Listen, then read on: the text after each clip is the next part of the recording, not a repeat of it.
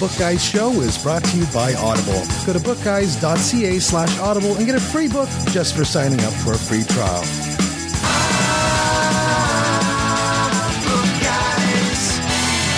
What is it with me and messing up the intro?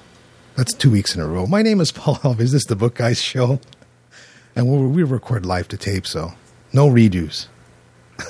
I'm joined, of course, as always, by the one and only Sir Jimmy. How you doing? I'm doing fantastic. Technically, when we only got one tape, and when you tape over a tape all these times, you start to have these little artifacts in there. So I don't think it's going to get better. I think it's only going to get worse, and that's part of the beauty of the Book Guy Show. That's right. I messed that one up because I'm using a mouse for like the first time in 3 years because my trackpad stopped working. So you mean like Richard Gere? Yeah, something like that.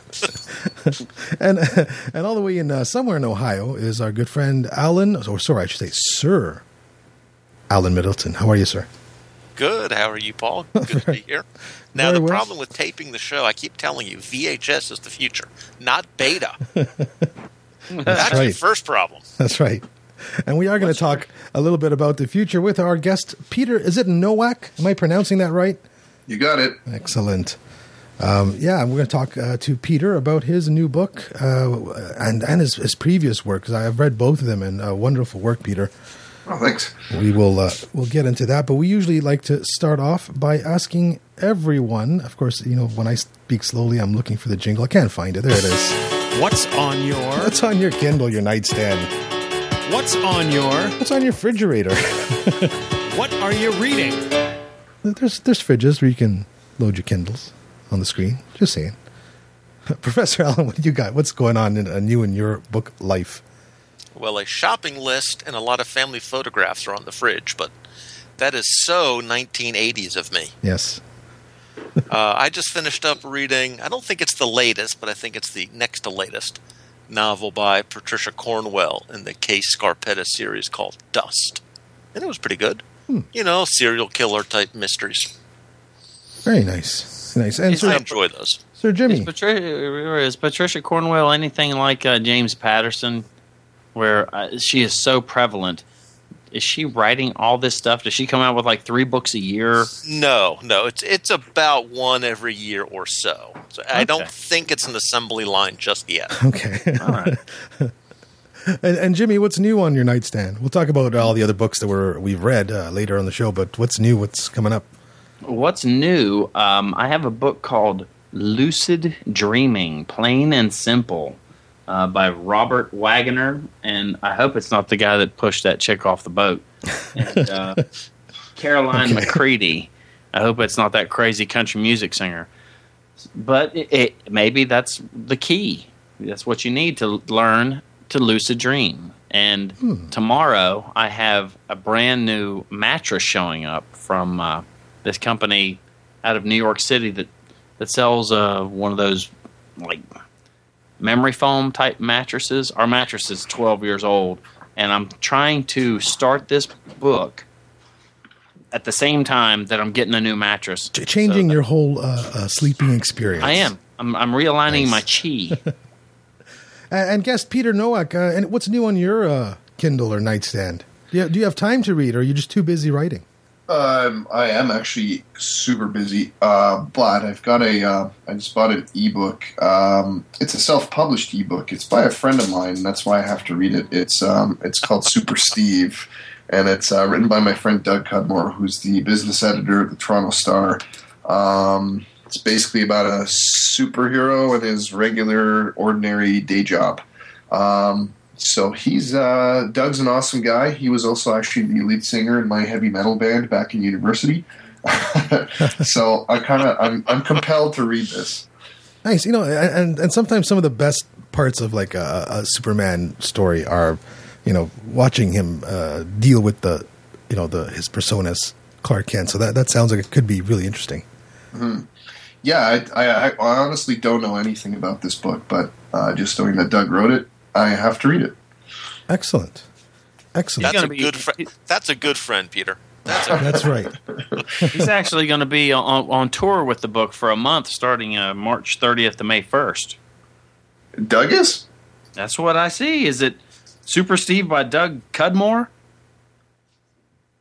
That's hilarious. I haven't. I just Googled it really fast, and I got onto a website called Before It's News. It says Doug Cudmore will be touring March 30th to May 1st with his action crime thriller novel Super Steve.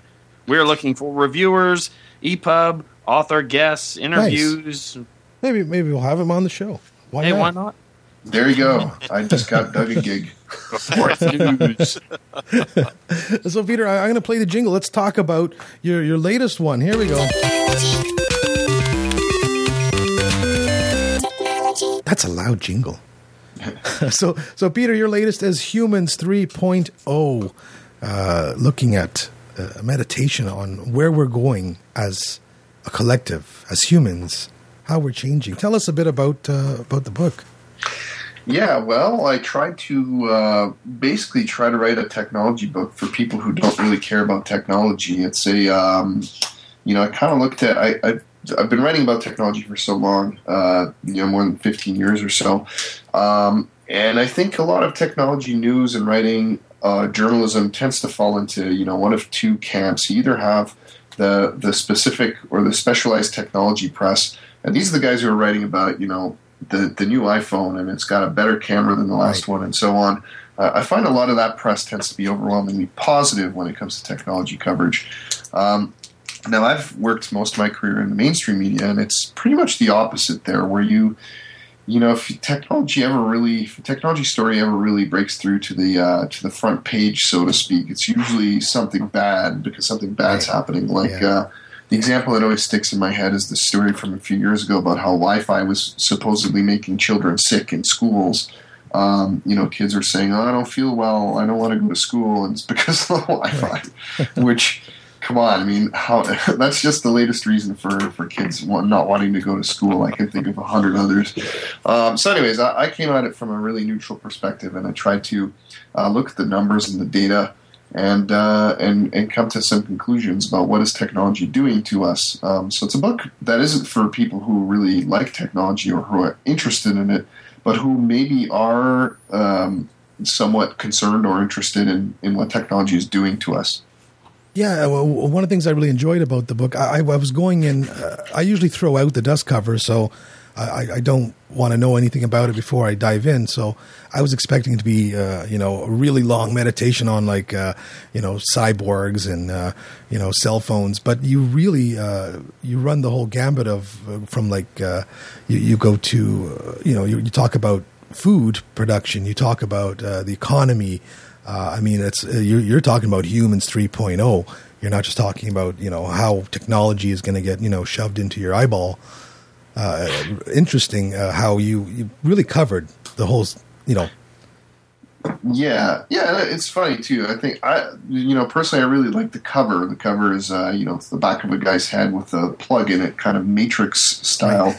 And I think one comment I've heard is that that gives off the impression that this is about like transhumanism and what's going to happen to us when we're cyborgs and that kind of thing.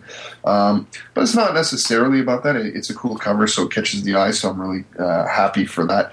But it's not really. That's not really where the book goes. The book is more of a, like you say, it's a study about how technology is affecting all these different aspects of our lives. So each chapter kind of breaks down. There's a chapter about jobs. There's a chapter about the relationships we have with each other. There's a chapter about health and life expectancy. And then, towards the end of the book, I look at things like even religion and the things that we believe in, how technology has affected that.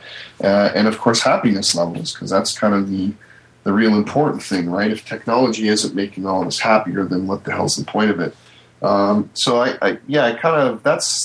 kind of where I'm going with the book. It's not so much a study in transhumanism or anything like that.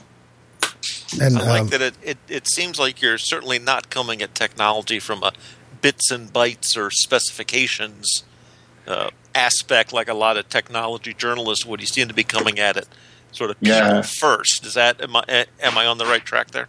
Yeah, absolutely. That's kind of the whole. There's a word for that. It's called feeds and speeds. And I don't know. Personally, I've never really cared about that stuff. I remember it's not so much an issue today, but I remember years ago you'd read stories reviews, or maybe not reviews, but you read, articles about laptops and that sort of thing. And, there'd be a lot of emphasis put on the speed of the processor, how much RAM it has. And I don't know about you guys, but that stuff doesn't matter to me. I don't think it matters to the vast majority of the population. The point is does this thing get the job done? Is it good in a general sense, that kind of thing.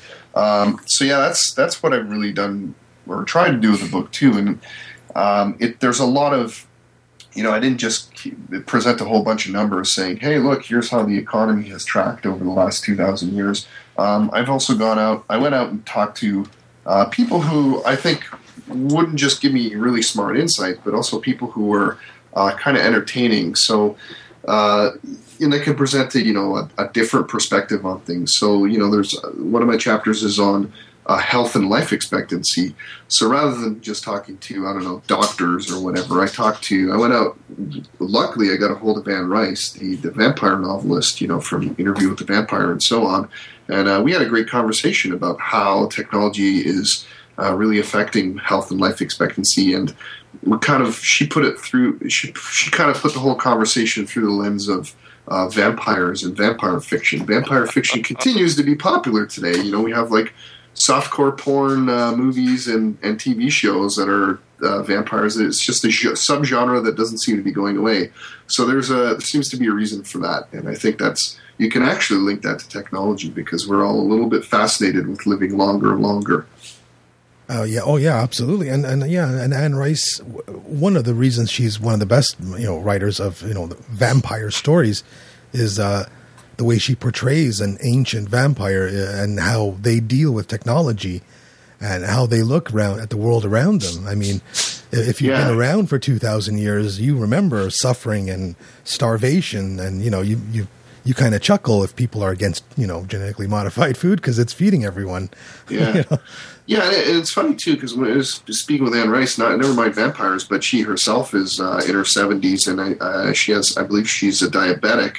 So she was talking about how she's really grateful and amazed at actually being alive today, and how, if she was born 100 years earlier, she probably would have died a couple times over from the various things that happened to her. I think we could probably, most of us can say that. It's, that kind of ties into the optimistic, I guess, conclusions that I come to in the book, which is that the problem with a lot of the technology coverage, especially in the mainstream, is that it focuses a lot on side effects. So you look at the Wi-Fi thing I mentioned earlier. First of all, there's no scientific proof or evidence at all that proves that Wi-Fi is harmful to anyone's health. But even if it was, that's a pretty negative side effect story that we're having, as opposed to the effect stories, which we almost never hear. And that's the effects of technology are so much greater than the side effects, generally speaking. And that's kind of the stuff that we don't hear enough about. I guess that was kind of one of the other points of the book too. Is after I'd done the research and came to these optimistic conclusions, I thought, well, isn't this kind of a really odd story to tell? It's almost controversial now to tell people good news. Right. I mean, before BlackBerries and iPhones, if you had told people that we'd be carrying around tracking devices in our pockets that are always connected to a central server that the government has access to, we would have that's a scary science fiction tale. Yeah. But as soon as they emerge in the market, wait a minute, we can settle a bar bet by Googling. And I can put this thing in my pocket and carrying it around and only have to charge it once a day. That's actually the main use of smartphones is settling those bar bets. Absolutely. Absolutely. And it's funny because you actually touch on a good point there, which is that there are major downsides, and I don't want to downplay them. I don't want to just downplay them as just side effects. There are also major effects that we've brought about too, thanks to technology. The biggest one, of course, is global warming. That's pretty much very much a technological side effect. These are huge problems. There's also inequality is another big issue. So you've had, over the last couple of decades, you've had globalization really take off, and globalization has really been enabled by technology. So, countries like China and India have really been able to to explode thanks to, or their economies have exploded largely thanks to the fact that they've been able to join the world via the internet and other technologies. But at the same time, you also have a lot of inequality spreading in countries like the U.S., for example, because that the internet and other digital technologies have really allowed the rich to become so much richer, but the rest of us are kind of, But and even then, it's a perceived inequality because the 99% in America are part of the 1% globally. So it's all exactly how you look at it. Yeah, it's kind of it's a little bit skewed. It's like the rich. If you're rich in the U.S. or even Canada, you're you can be a lot richer these days. So there's one chapter I have. It's called "How the Avengers Are Like Widgets." And I talk about the difference in movie grosses. So back in the 80s, the biggest grossing movie was E.T., the extraterrestrial. And then, of course, we had the Avengers 3 years ago. And the Avengers grossed, I can't remember the exact numbers, but it's like triple or quadruple the amount that E.T. did. And that's because it's just playing in so many more countries, and so many people in those countries have disposable income to go see things like superhero movies. So that is, the inequality is a problem, but it's also relative, like you say. Well, with technology moving like so fast. Sorry, go ahead, Professor. I was going to say, I like this idea, Peter, that you're addressing both the positives and the negatives. I get suspicious if anyone who comes out, no matter what the topic is, if they say this is 100% bad or this is 100% good. I always tend to believe the people who recognize nuance and subtlety. That sounds like that's what you're getting at. Yeah, I think I'm with you right there too. I think my conclusions are, they are definitely positive, but you can't. It's not just puppies and kittens and hugs and all that good stuff. There's things to be worried about. One of the other things I think I'm kind of worried about too is. I spent a good chunk of the book talking about how technology has really allowed human creativity to really flourish and explode. So you just look at the number of photographs people are sharing online, or the number of blogs that are out there, the amount of music that people are producing and putting out, even how many video games people are creating, all this stuff. It's like, it's so easy for us to do stuff now. Like just the act of taking a photograph, if you think, 30 years ago, it was hard. You had to get an expensive camera, you had to get a film, you had to figure out what the hell f-stop was and all that. And then you had to spend money to get it developed, and then you ended up with one good photo out of 25. Today, you're snapping so many photos on your phone that you don't even think twice about it, and it's so easy. Yeah, and Facebook makes you a publisher right away. Yeah, exactly. And your whole family can see it instantly. It's so easy. So easy. And now, so that's the good thing. I think there's an explosion of human creativity and expression and communication going on. The downside, though, I think, and I found some of this in the data too, is that we might have hundreds of friends on Facebook, but the number of actual close confidants we have is shrinking, which is a little bit of a weird situation, because I think you have this big explosion of individuality, but you also have a trend towards isolation. So one other interesting way in which that's manifesting is that you look at senior citizens. A generation ago, it was totally normal for when you get to retirement age, you would basically live with your family until it was time to shuffle off this mortal coil. Now that's actually a rarity. More and more people, most senior citizens are going to retirement homes, and that's for various reasons. They can get better narcissism. Yeah, I think some of that ties into the life expectancy and healthcare issues. Yeah, like you said they're simply living longer because they can. Yeah, and there's a lot of reasons for it too, right? Like seniors might be going to retirement homes for better medical care. B, to hang out with people their own age. C, there's Viagra now, so think of that what you will. So there's a lot of reasons why that's happening, but the point is still there. There is a growing trend towards isolationism, or people are kind of. I think the reaction to all of this online, we're always online, we're always out there, we're always putting our stuff on Facebook and on Twitter or whatever. And I think the reaction to that is that we might actually be shrinking inwards when it actually comes to our real lives. Right. Peter, I know that we're short on time, but this all kind of ties in technology-wise to your previous work, and maybe we could spend a couple minutes talking about Sex, Bombs, and Burgers. Sure. A book about how porn, war, and fast food have led to a lot of our modern technological innovations. I got to ask you, first off, one of those seems like it doesn't belong. Like, I can see food and war bringing us, lots of technology, but porn? Yeah. They play different roles, I think. We're talking about three separate massive industries. And I think, basically, in a nutshell, the military, I think unless you read the book, I think the average person would probably be pretty surprised to find out how much technology actually comes from the military. So, of course, there's the sort of the well-publicized things like the internet, and even like cancer therapies have been developed from technologies that are used to basically maintain nuclear weapons. But even other minor things too, like Google Maps, for example, traces its origins back to the military. That was created by a CIA-backed company, which was then eventually bought by Google. So a lot of these, the military is probably one of the biggest generators of new technology, at least in the United States.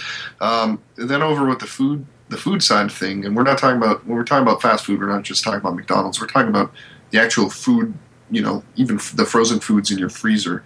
Just any sort of food production that is geared towards basically any food that you don't just grow from the farm. Even the fact that we have a refrigerator in our homes.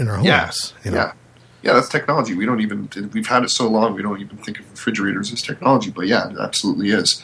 So then we go, so the food industry, you can't really have anything else unless you have the food industry pumping out technology, because unless your country has a stable food supply and unless everybody has enough to eat, then you don't really worry about things like, televisions or the new iPhone or whatever. So you've got two really fundamental forces there. You got the food business and you've got the military complex, as it's called. So as you point out, the porn business doesn't seem to really operate on the same level as those guys do. And I'd agree with that. But what the porn industry does is very important too. Is that historically they have been very quick to adapt to new technologies or to jump on new technologies and invest in them. The internet is a great example. While everybody else was kind of thinking, what the hell is this internet thing? The porn companies were there saying, oh man, this is fantastic. This is a great way for us to grow our businesses. It's a great way to grow our customer base and so on.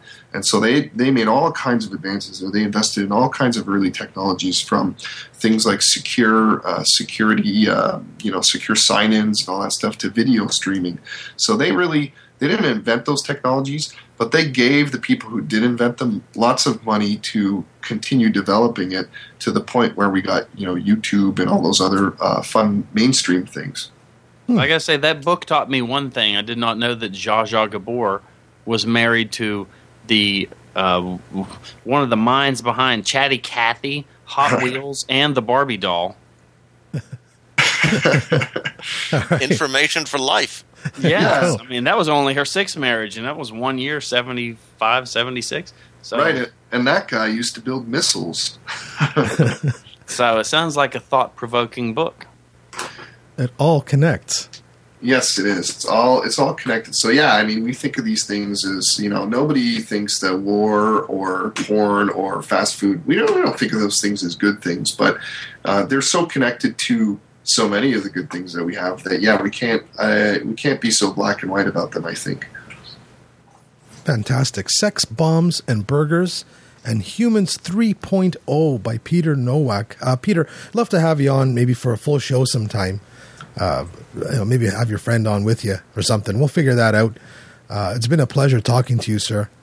My pleasure too. Thanks, guys. And where can we find you? I know that your books are all over where books are sold, but is there a website? Let me say, I know he's at Peter Nowak, PeterNowak on Twitter, because I was already tweeting him and his buddy from the Toronto Star, trying to say, hey, we're already talking about you. We're recording the show live. So Jimmy's on the ball. When you see something that comes from @FreeHollowBooks on Twitter, that's Sir Jimmy. Got it. All right, so hook us up. Go tell us where we can find your stuff. Yeah, I think the central repository of all this book stuff can be found at wordsbynowak.com. Once again, that's NOWAK. Fantastic. Wordsbynowak.com. Check it out, folks. We're going to take a quick break, and when we come back, we'll be talking to our friend Pat Flewelling. Hey everyone, this is Les Stroud, and I am still surviving out in the bush. As a matter of fact, I'm walking my dog in the snow while I say this. I've also got lots of new Survivor Man shows coming on TV, and I'm really proud of the fact that my new book, along with the photography of Laura Baumier, is called Beyond Survivor Man, which is going to take you behind the scenes of how I made the series Beyond Survival. Got lots more coming, more books, more concert tours, more Survivor Man. And you're listening to the Book Guys. Book Guys. I love that Survivor Man's promo was actually like recorded while he was on his cell phone climbing a mountain or something. He's like, that's authentic. He did the whole interview hiking somewhere with his dog out in the wilderness. It was crazy. That was fun. And speaking of fun, gentlemen, we are now... Speaking of wilderness. And wilderness. Crazy. And crazy. Our good friend Pat Flewelling joins us. How are you, Pat? I think I offended her. No, you didn't. You didn't. You didn't. I'm here. I swear, I am here. We've been having Skype issues all day. Poor Peter had a hard time getting on earlier. we blame Microsoft. So how is Pat? We hear you have a new book. I do. It came out actually in October. Perfect time to launch a book about werewolves, I think. Ooh. Yeah. I was trying to find a jingle here. Clap for the Wolfman. I'll find it eventually. Yeah, it's one of a trilogy. I'm hoping. First book is out. The series name is Helix, and yes, I know there's a TV show called Helix. They announced it the same day we announced Helix. Oh. So, is that good for Google Juice or bad? I'm sure it's very good for Google Foo, but. Yeah, people are like, what is this? These people don't look sexy. What's going on? So how much are you suing them for? Oh, none. I'm too small. I'm too small. Maybe next time, when I'm rich and famous. Anyhow, the first book is called Blight of Exiles. And I had an absolute thrill writing that book. It's been, I think, almost 6 years now that I wrote it the first time. And I still absolutely love the characters. I love the story. I love where the series is going. So I hope I can land a sale for the next 2. But we'll see. Now, the one thing that always bothers me about werewolves is why don't you just lock yourself up on that one day a month? I actually speak about that a little. What happens if you don't know when that day is going to be? What if it's not once a month? What if it's different for everybody? Oh. Well, because I had a girlfriend that knew it was once a month, and she knew the date, and I kept saying she should lock herself up that day. But that didn't give me any brownie points. Oh, man, must be nice to have a predictable cycle then. All right, here's an idea for the next book. This guy, he figures this out, and he starts to work for an airline. He's a pilot, and he stays ahead of the full moon cycle. But then, suddenly... You take over. All right. So Pat, tell us a bit about the characters. You write the other 99,000 words. Yeah, right. That's a great start. That's a great start for me. I can work with that. Yeah. Blight of Exiles is actually about this fellow who is abducted from LaGuardia Airport in New York City, and he wakes up rather beaten and bloody and sore and uncomfortable, and discovers that he is in literally the middle of nowhere. He looks around, and it looks like either it's the site of you'd think. Well, it's a little wetter than Ohio, I think. But he looks around at first, and he thinks, am I at Chernobyl or something? Am I at the city of Pripyat? Because all of the buildings are abandoned. Oh, he's in Detroit. Sorry. You know what, though? Detroit actually was a big inspiration for the second book. So stay tuned. I'm sorry for interrupting, Pat. No, that's okay. I'm used to it. I know you guys. You're so much fun. Anyhow. He finds himself in this very remote, what looks like to be an abandoned resort town. And he keeps hearing voices, but he can't find anybody. And he realizes, this is easy peasy. You pick me out of an airport and you throw me into the middle of the wilderness. Well, he's not entirely human, so he should be well adapted to the circumstances. Except it doesn't take very long for him to realize that he's not at the top of the food chain.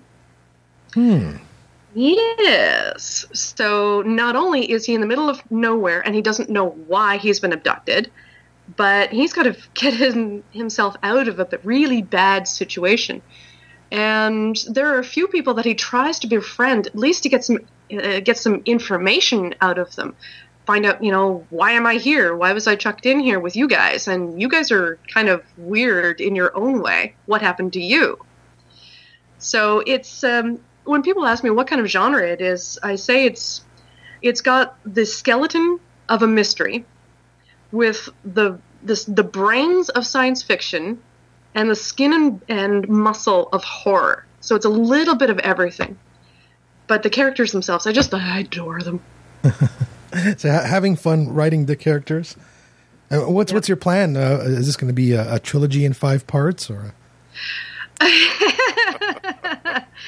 I really want to cap it at 3. I like having a beginning and a middle and an end and leaving it at that. And if people want more, that's a nice place to be. I would much rather leave you wanting more, as opposed to, with some shows they jump the shark. They give you too much of a good thing.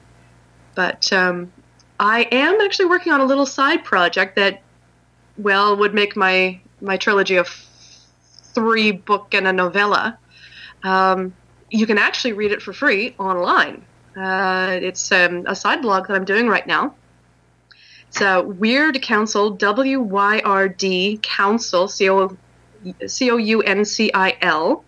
at blogspot.ca.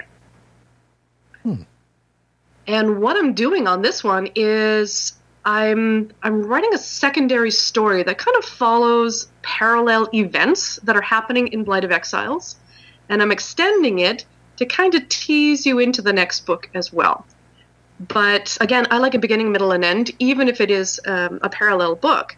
So it's a story all of its own. So I'm really having fun with that one. It gives you more backstory than I wanted to put in the book. I didn't want a lot of backstory to tie up the action in Blight of Exiles. Who does your cover art? Because I'm just looking at the cover art. That's interesting. Galen Dara, actually. If you search Galen online, you'll find out that she's actually won, I believe, can't remember which awards they were, but she's won several awards for other science fiction covers as well. That's very neat. It is, yeah. Helix, Blight of Exiles. And that is out now? It is out now. It's available in all online locations. And I believe it's on a couple of stores, but I've yet to prove that. Now, once we get to some more Helix, are we ever going to go back to Dockside City? You know what? I'm working on that one as well. Did you guys know that the second book is already out? No. See, you've left us out of the loop. We got the obliteration machine. We're no longer on the tour. And now we got the ghastly bargain, right? And you have the ghastly bargain. Yeah, the third one I'm actually working on right now, but we haven't quite got there yet. I had a couple of things happening in my daytime job that ate up a lot of my time at the end of last year. So I'm behind schedule, but it is still targeted for fall of this year. Terrific. Excellent. And we're going to put links to all of the books in the show notes. We actually have show notes now at bookguys.ca, believe it or not. And where can folks find all your wonderful stuff? You know what? There's a single location. If you can find my authors page, you'll see all of the books that I've currently got on Amazon.com. Excellent. That's a single stop shop. Perfect. And if you have trouble spelling the name, it's more W's than you think. And more L's than you'd think. That's right. Just keep adding W's and L's, and you'll get it eventually.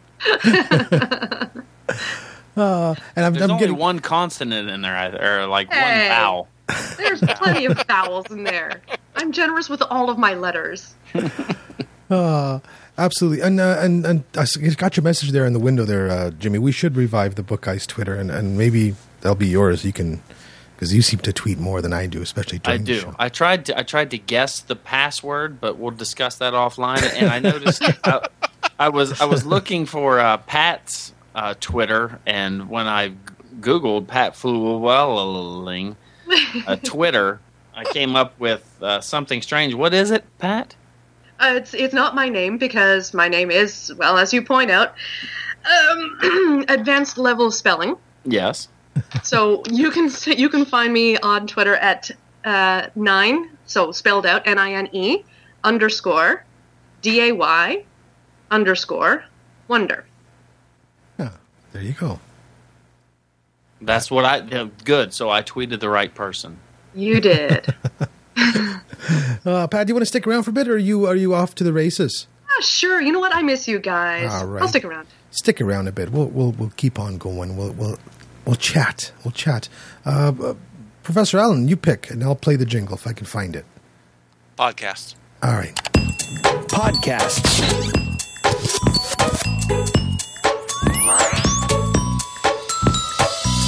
And I'm turning my phone on to see what podcasts I have, but what you been listening to, Professor Allen?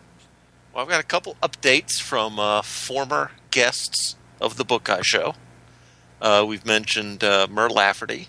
She was a guest on way back in episode 82, and about her latest book, Ghost Train to New Orleans, which I read and enjoyed last year, but that book is now being released weekly in audio, chapter by chapter, through iTunes for free. So if you search Ghost Train to New Orleans in iTunes, you can get caught up if you missed the book when it was out last year.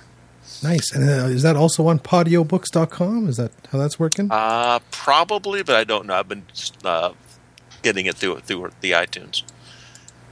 Then one other, also a former guest of the show and my podcast partner and daughter, Emily. Emily and I were on an episode of Sorry, Paul. It was a Doctor Who podcast. Nice. Called Who True Freaks, episode 19 of that. We talked about Battlefield, a Seventh Doctor story featuring Sylvester McCoy and his awesome companion Ace fighting aliens in a King Arthur-inspired story. It is largely thought of as one of the not-so-good episodes of old Doctor Who, at which point Jimmy says, "You mean like all of them?" No. It's not a very well-loved episode, but Emily and I enjoy it quite a bit. And speaking of Doctor Who and previous guests, great news if you've been following us on the website and whatnot. Former guest Nick, what was that? Sorry, that's my phone. That's our new jingle for BigFinish.com. Our good friends at BigFinish.com, Nicholas Briggs, he signed a couple of contracts that he's been wanting to sign for years. They have signed the contract for all the New Who, say that 3 times fast. So they now have the license for the 9th to current Doctors as well. They're starting with a current universe as a new series of Doctor Who following Unit, and with using the same characters and same actors, same voices. So it'll be starring the Brigadier's daughter. I forget the name of the actress who plays her, but it will be her, and all the other people that you're familiar with on the show will be in the booth doing audio. And the second contract, Professor, that he signed. Gemma Redgrave. That's her. Wonderful actress. Sparky. Get down, Sparky the Wonder Cat's trying to claw at the microphone. And the second contract that he signed that took a while for him to do was he signed Colin Baker on to record this story about his regeneration, because he left the show abruptly, and they just sort of threw Sylvester McCoy into his outfit, threw him on the floor, and never really explained why he was dying. It just, new season, look, he's dying. Oh, look, a new actor. So they have written the story. Colin Baker has said it's going to be a doozy, and he signed on to record in audio his Doctor's regeneration. So that should be fun. And somebody wake up Sir Jimmy. We're done now, Jimmy. Oh, goodness, thank you. The little shocker just popped me back out of my catatonic state. Let's see. I did finish reading a book. Okay. I finished reading the Arthur C. Clarke book, The Fountains of Paradise. Oh, I don't get to do podcasts? You don't get to do podcasts? What's going on here? Well, the podcast. All right, before podcast, has anybody listened to the new Reddit podcast that we talked about last time? Upvoted. I did. I listened to the episode 1 or 0. That was interesting. I still think it's the best one so far. Yeah, that's interesting. I have it on my device, and I'm going to go through it. Yeah, so let's do that. It's science fiction. I was just messing with you, Jimmy. I ain't got no podcast for this week. That's fine. Take it. So Fountains of Paradise by one of my favorite all-time authors, Arthur C. Clarke.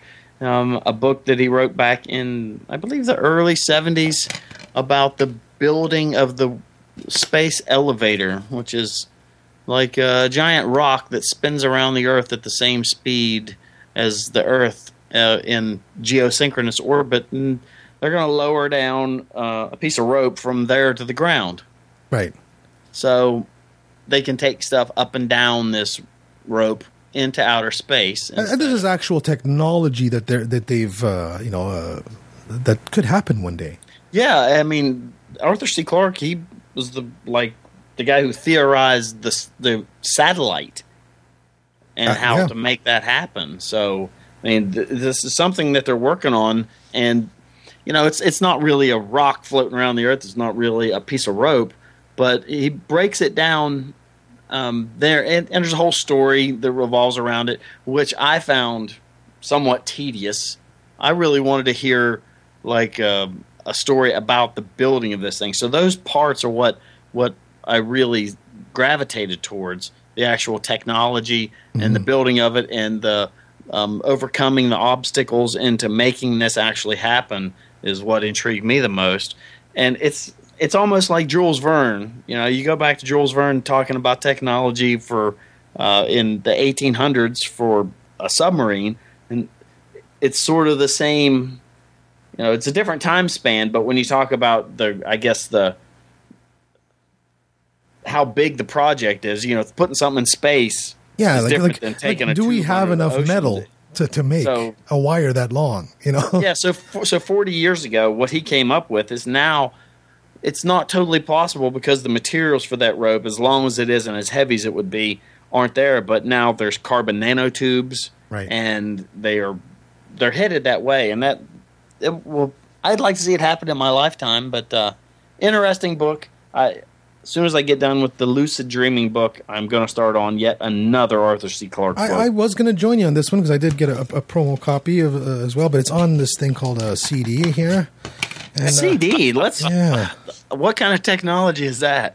Well, apparently, I never knew you to be such a Luddite. The CD player on my Mac doesn't work, and I have no interest in repairing it because this is the first time I've actually inserted a CD into my Mac in probably 2 years. So. Hey now. So I don't know. I'm going to have to get it with my Audible credits, and I will probably join you in reading that. Sounds interesting. Wonderful. This week, or I could mail you my Philips, Walkman CD player, and you could strap it to your hip and be the coolest cat. I don't think I could afford the batteries, Jimmy. Yeah, it takes two batteries 8.5 at a time. Yeah, this is an 8.5 hour. That would cost me at least $80 in batteries to listen to. I'm pretty sure they're going to be releasing it in vinyl soon, so that'll probably work for you. Yeah, if you want to be the totally coolest cat. Other than Humans 3.0, which is a technology-related book we talked about earlier in the show, I listened to a End of the World book, sort of an apocalypse. Had zombies in it, but not the kind of zombies you think, and not the kind of apocalypse you might think. I listened to Internet Apocalypse by Wayne Gladstone, and that was a lot of fun. So the apocalypse is that the internet is down. Okay, no one knows why. So it's more of a humorous take on the whole end of the world. And the zombies are actually people who are congregating now in real life in circles based on the websites that they used to congregate at. So like in the middle of the park, there'll be the Reddit zombies. They're all sitting around telling each other stories. The Google Plus zombies. Yeah, like that kind of thing. You know, All three of them. there's the a circle of insane people. That's the 4chan zombies. You know, that kind of thing. And there's the Facebook people walking around, that kind of thing. And it's a silly book, but sometimes you have to sit down and read a silly book, just sort of flush your brain out from all some of the more serious stuff we read. It was fun. I really gotta get me into some real end of the world stuff soon. But I was kind of hoping that this was more of a future thing, because the internet being down now is not the apocalypse. It's not a big deal. It's not like the power going out or the water shutting off. Right. But in 40 years, maybe the internet going down is a really big deal, because now you can't get into your house. You can't turn your car on. You can't even get a gallon of milk. Right. Because your fridge didn't order it. Or the milk dispensing machine, And if they continue to talk about this silliness, like hooking up the electrical grid to the internet, which is the worst idea ever. Right. Yeah, you're right. It's not a big deal now, but it could very well become, right now it would be like a really good vacation. Right. Where later, like you said, like you're not going to get your milk because the milk delivery drone from Amazon won't operate without internet. Yep. Your internet-enabled locks won't let you in your house, so you have to smash the window, and now you can't. The automated glass repair robot won't show up to fix. Now you have to tape the window shut. Together. The internet-enabled cow. Won't be functional. That's the big problem. I think that the problem going forward is going to be that we're not going to be building internet-enabled devices. We're going to build internet-dependent devices. Like your web browser won't work with internet. Soon your fridge won't. But it wasn't, like I said, I usually don't read dust covers, but I was pleasantly surprised anyways. It was a fun read. And Pat, what's up with you? Anything on your reading list? I've actually got a couple of books on my Audible account, as a matter of fact, because somebody on this call, actually all of you guys, got me hooked desperately on Audible. So I've actually got two new books, both from Tyche Books, actually, the same publisher as some other book that I mentioned earlier, Flight of Exiles. Heritage by David Craddock and Blightcross by C.A. Lang. So that means that Tyche, wonderful group that they are actually moving into Audible books. So as soon as I'm finished with that one, there's another one coming out very, very soon. I think it might actually be out right now. And then a couple of months or maybe even weeks, a certain other book that I've already mentioned many times is also coming out in audio. Ooh, you let us know when. I will certainly be shouting it from the rooftops because I so want to hear this book. So yeah, I've got a pretty stacked list right now. I'm also listening to a lot of lectures from the Great Courses. Okay. It's another series that I can get on Audible as well. I've been learning all sorts of different topics like genetics and Vikings and ancient Asian culture. It's phenomenal, some of the courses that I've been listening to. Now, I've heard of the Great Courses only through a podcast that I listen to, America's Test Kitchen, where they teach you how to cook and not burn stuff. Oh, maybe I should learn that. And they talk about the Great Courses as one of their sponsors, I suppose. So it's it's really, you say it's worth it? Oh, absolutely. Absolutely. The genetics one, for example, you would think, oh, it's genetics, it's biology. If you don't have that kind of science background, you'll never get it. I was surprised at how interesting they actually made it, and I was able to follow along. So kudos to them. They know how to teach people, that's for sure. Professor, Interesting. what's up on your Kindle? Next up on my list is audio as well, and that is the latest Stuart Woods, or at least the latest for me. Now, he's one of the guys that's pumping out 3 books a year, so I've fallen a bit behind on his. I started one called Paris Match. Again, another suspense, thriller, espionage, adventure novel. That's what's keeping me busy. Very good, very good. Let's see. What do we? Jimmy got all this stuff going on in the chat window. I get confused. I'm reading it. We're going to do some comic book stuff, are we not, Professor Allen? I think we have a couple of things you might want to chat about. All right, just text me. Hit it. Comic books, comic books, comic books. We'll text Jimmy when we're done. Of course, Professor, biggest news, I think, since we last chatted was the fact that Marvel somehow finagled the rights to Spider-Man from, didn't take the rights away, but figured out a way to get Spider-Man into the Avengers. This could be interesting. It could be. This could be war.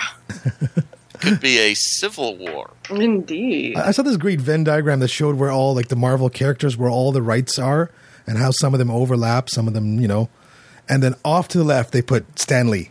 Like, the guy who actually created all this crap, he has none of the rights. Well, the one that I want to see is one of the very confusing rights issues, because they were based, it's a comic series from the late 70s, early 80s, based on a toy line.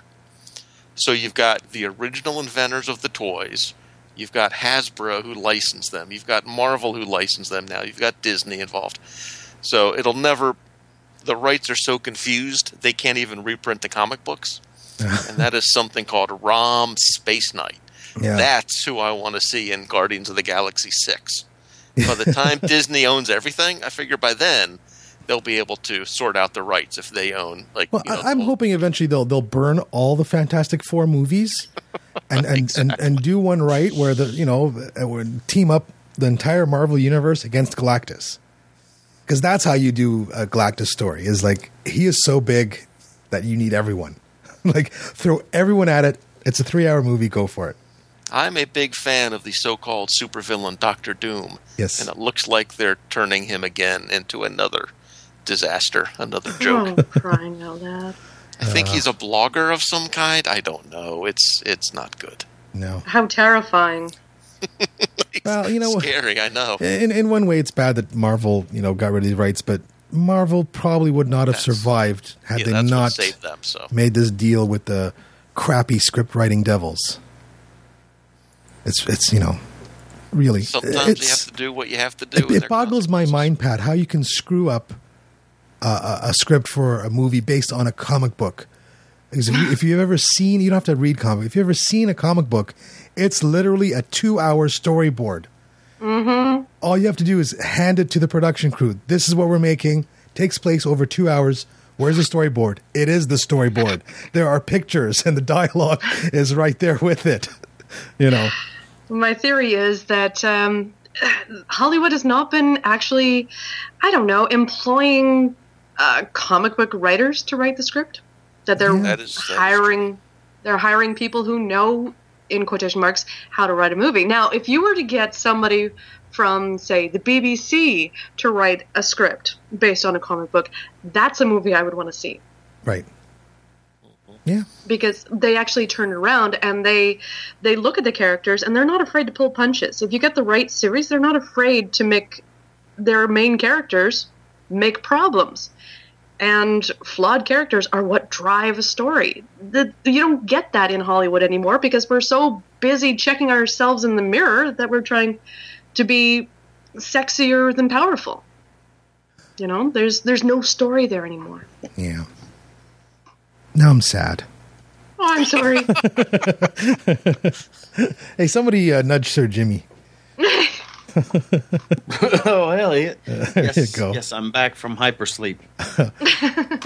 Here, we'll wake you up, Jimmy. I have a little clip here. We'll do this just for fun. Romance.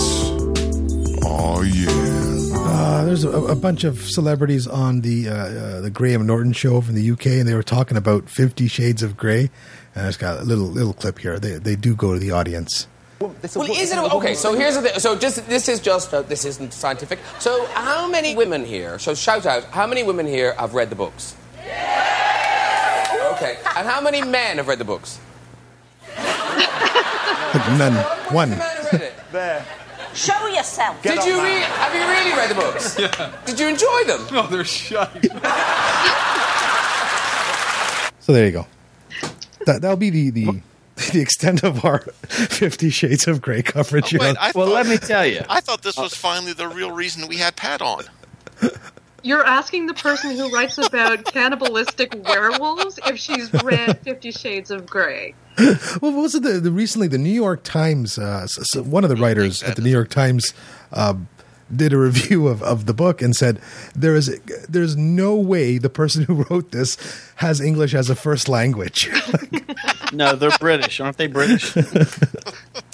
but Well, back in August of 2012, Amazon UK announced it had sold more copies of 50 Shades of Grey than the entire Harry Potter series combined, making E.L. James its best-selling author, replacing J.K. Rowling. Well, and McDonald's probably sold a million hamburgers today. That doesn't mean it's the best food out there.